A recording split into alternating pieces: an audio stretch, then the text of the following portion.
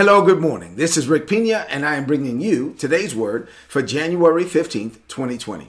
So I'm teaching a series entitled Great Freedom. And within that, I'm talking about this new dimension of glory that we have in the New Covenant, the New Testament. So we've been looking at 2 Corinthians chapter 3 for a while. I want us to go back to 2 Corinthians chapter 3 today. The title of today's message is The Holy Spirit Brings True Freedom. The Holy Spirit gives us access to true, supernatural, everlasting freedom. Let's talk about it. So 2 Corinthians chapter 3, verses 7 through 11, and then verses 17 and 18. The Bible says this. The Apostle Paul said, beginning at verse 7, the old agreement that brought death was written with words on stone, but it came with a certain level of glory. In fact, the face of Moses was so bright with the glory of God, although that glory was fading away, that the people of Israel could not continue to look at his face. So surely there's a new agreement now, and this new agreement that comes from a life-giving spirit has even more glory. This is what I mean. That old agreement judged people guilty of sin, but it had glory. So surely the new agreement that makes people right with God has a much greater glory. That old agreement had glory, but it really loses its glory when you compare it to the much greater glory of the new agreement. If the agreement that was brought to an end, already done, has been superseded, came with glory, then the agreement that will never end has a much greater glory. Verse 17, now the Lord is that Spirit, and where the Spirit of the Lord is, there is freedom. Verse 18, our faces are not covered.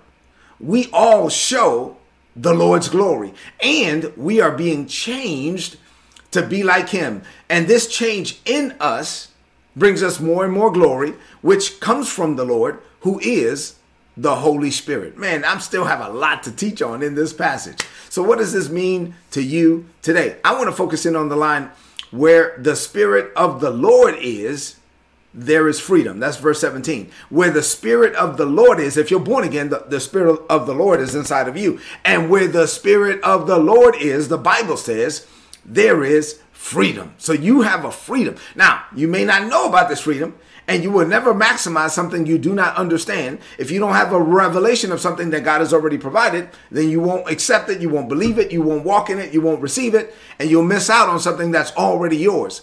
So let's get into it. So I have two things to share with you on this morning. And as I share these two things, I want you to really key in, focus in on what God is saying through me. Two things. Number one, here we go. The Holy Spirit makes us free, but many believers don't realize it. And so if you don't know that something is already yours, if you don't know that you have a benefit, that you can't, make a demand on that benefit. So here's the benefit. You're free. The Holy Spirit has already made you free. Don't know if you realize it or not, but I'm going to tell you so that you can lay hold of what God has already provided. Think about the picture that the Apostle Paul paints for us in 2 Corinthians chapter 3.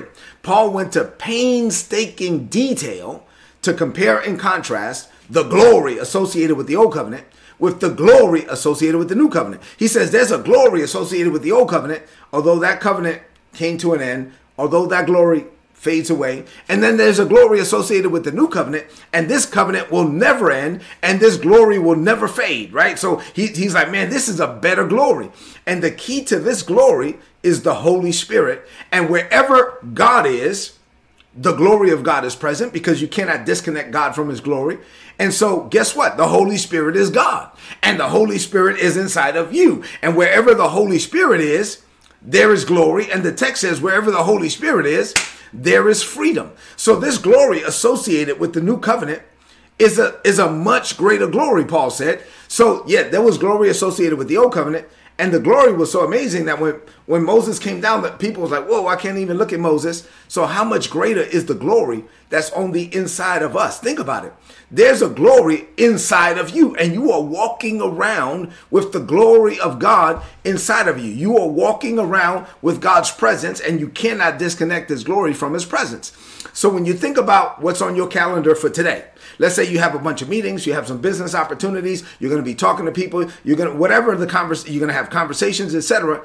Just realize that the glory of God is going to be with you. Now, it's a matter of tapping into that. And when you realize that you have this glory on the inside of you, right? Now you also realize what you're free from. You are no longer bound to anything. The power of God, the glory of God is inside of you, and you are already free. You are actually free, but many of us as believers don't realize it. And if you don't know that you're free, then you can't walk in your freedom. And so this year I'm teaching on it, because when we realize, oh, God already provided that, now I can walk in, I can lay hold of what he has already provided. Let me say it this way.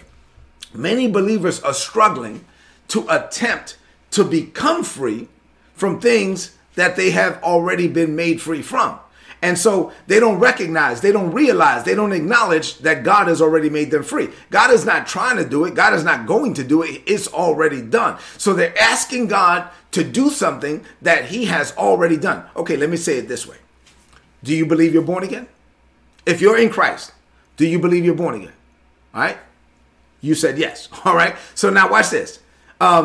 Wouldn't it be foolish for you to come to God over and over again saying, please save me. Please save me. Please save me. Please. And he's like, what are you talking about? I provided salvation. You already accepted it.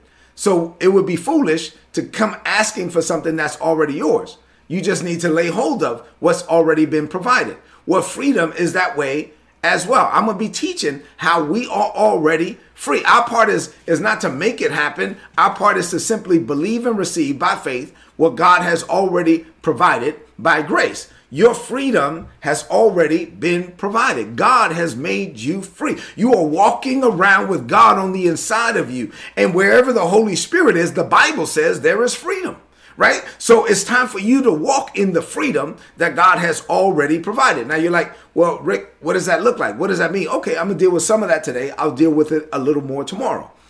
Point number 2, I only have 2 points today.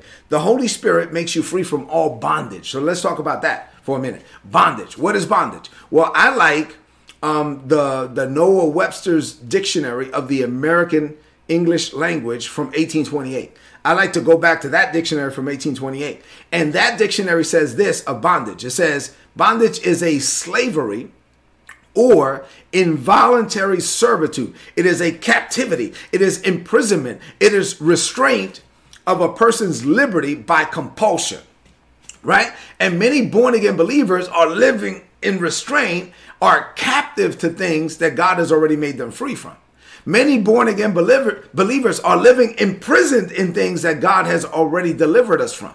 And so now it's a matter of us not trying to make anything happen. It's a matter of getting a revelation of what God has already provided. And by faith, I lay hold of what God has given me by grace. And once I know something, once I know better, then I ought to do better. And so once I come to the acknowledgement or realization that God has already given me something, then my job is to, by faith, receive it and walk in it. And your freedom has already been provided. It is not the will of God for you to be captive or bound or imprisoned to anything. God has made you free. Nothing can keep you bound. Say, I am bound to nothing. All right. So let me talk about 3 things that you're free from as I prepare to close. First of all, you are free from the power of sin. I don't know if you know this, but you are free from the power of sin. I struggled with sin once I was born again for a long time until I came to the realization that sin has no power over me. So I was trying to I don't know, trying to make stuff happen, trying to live right and trying to do right because I was trying to do it, like in my power, my ability, my strength. But I didn't realize that I'm already free. And so now I'm not saying that if you're born again, I'm not saying that you're going to be sinless, because the Bible says if you claim to be without sin, you're lying. But I'm not saying you're going to be sinless, but you ought to sin less. Right? So you don't live in sin because sin has no power over you. Romans 6 and 7 says, we know that our old life was put to death on the cross with Jesus.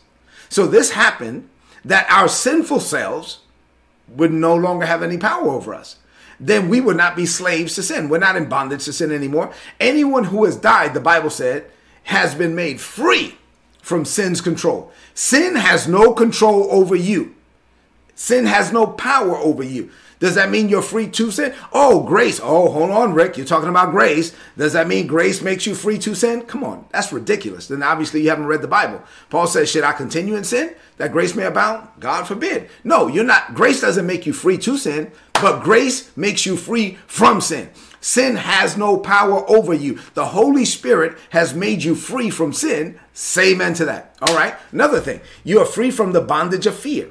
There are many people that are not living their best lives because they're afraid. They say, oh, I'm afraid of flying. No, you're afraid of dying. That's what it is. You're not getting on that cruise and you need to get on that boat. Oh, I ain't getting on no boat. Listen, go do whatever God is calling you to do and enjoy life. You don't have to be afraid of anything. The Bible tells us in Hebrews 2:15 that Jesus freed all of those who have been held in slavery, in bondage all of their lives because of the fear of death. The fear of death is the mother of all fears. And once you're delivered from the fear of death, then no other fear can keep you bound. You are not a slave. You are not bound to the fear of death. Matter of fact, once you're in Christ, you're dead in Christ. And you've done all the dying you are going to do. When you physically die, that day you're not really dying because you're already dead. That day is just moving day. You just go from earth to glory, from time to eternity, from mortal to immortality, right? So that's just moving day for you. You're just moving from here to there, and you will forever be with the Lord. So you've done all the dying you're going to do. What are you afraid of? You are free to live the life that God has called you to live, and the fear of death has no power over you. And then lastly, you are free from the pressure to perform. This is a big one because I lived under this, and people that are very religious live under this pressure to perform. The Apostle Paul taught us in Ephesians 2:8-9 that we're saved by grace, not by works. We're saved by grace, not by what we do, because if it was about what we did, then we would have something to boast about. We have nothing to boast about. If we're going to boast, our boast has to be in him. Our boast is in the Lord because he saved us by his unearned and amazing grace, unmerited favor. And grace is a gift. You can't work for a gift. You can't earn a gift. All you could do with a gift is receive it.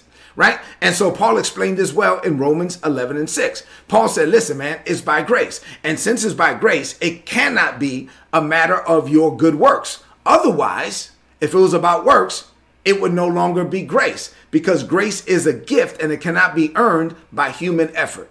You cannot earn grace by human effort. Once you're born again, you're filled with the Holy Spirit. The Holy Spirit will assure you and then reassure you over and over and over again that your salvation is secure in him.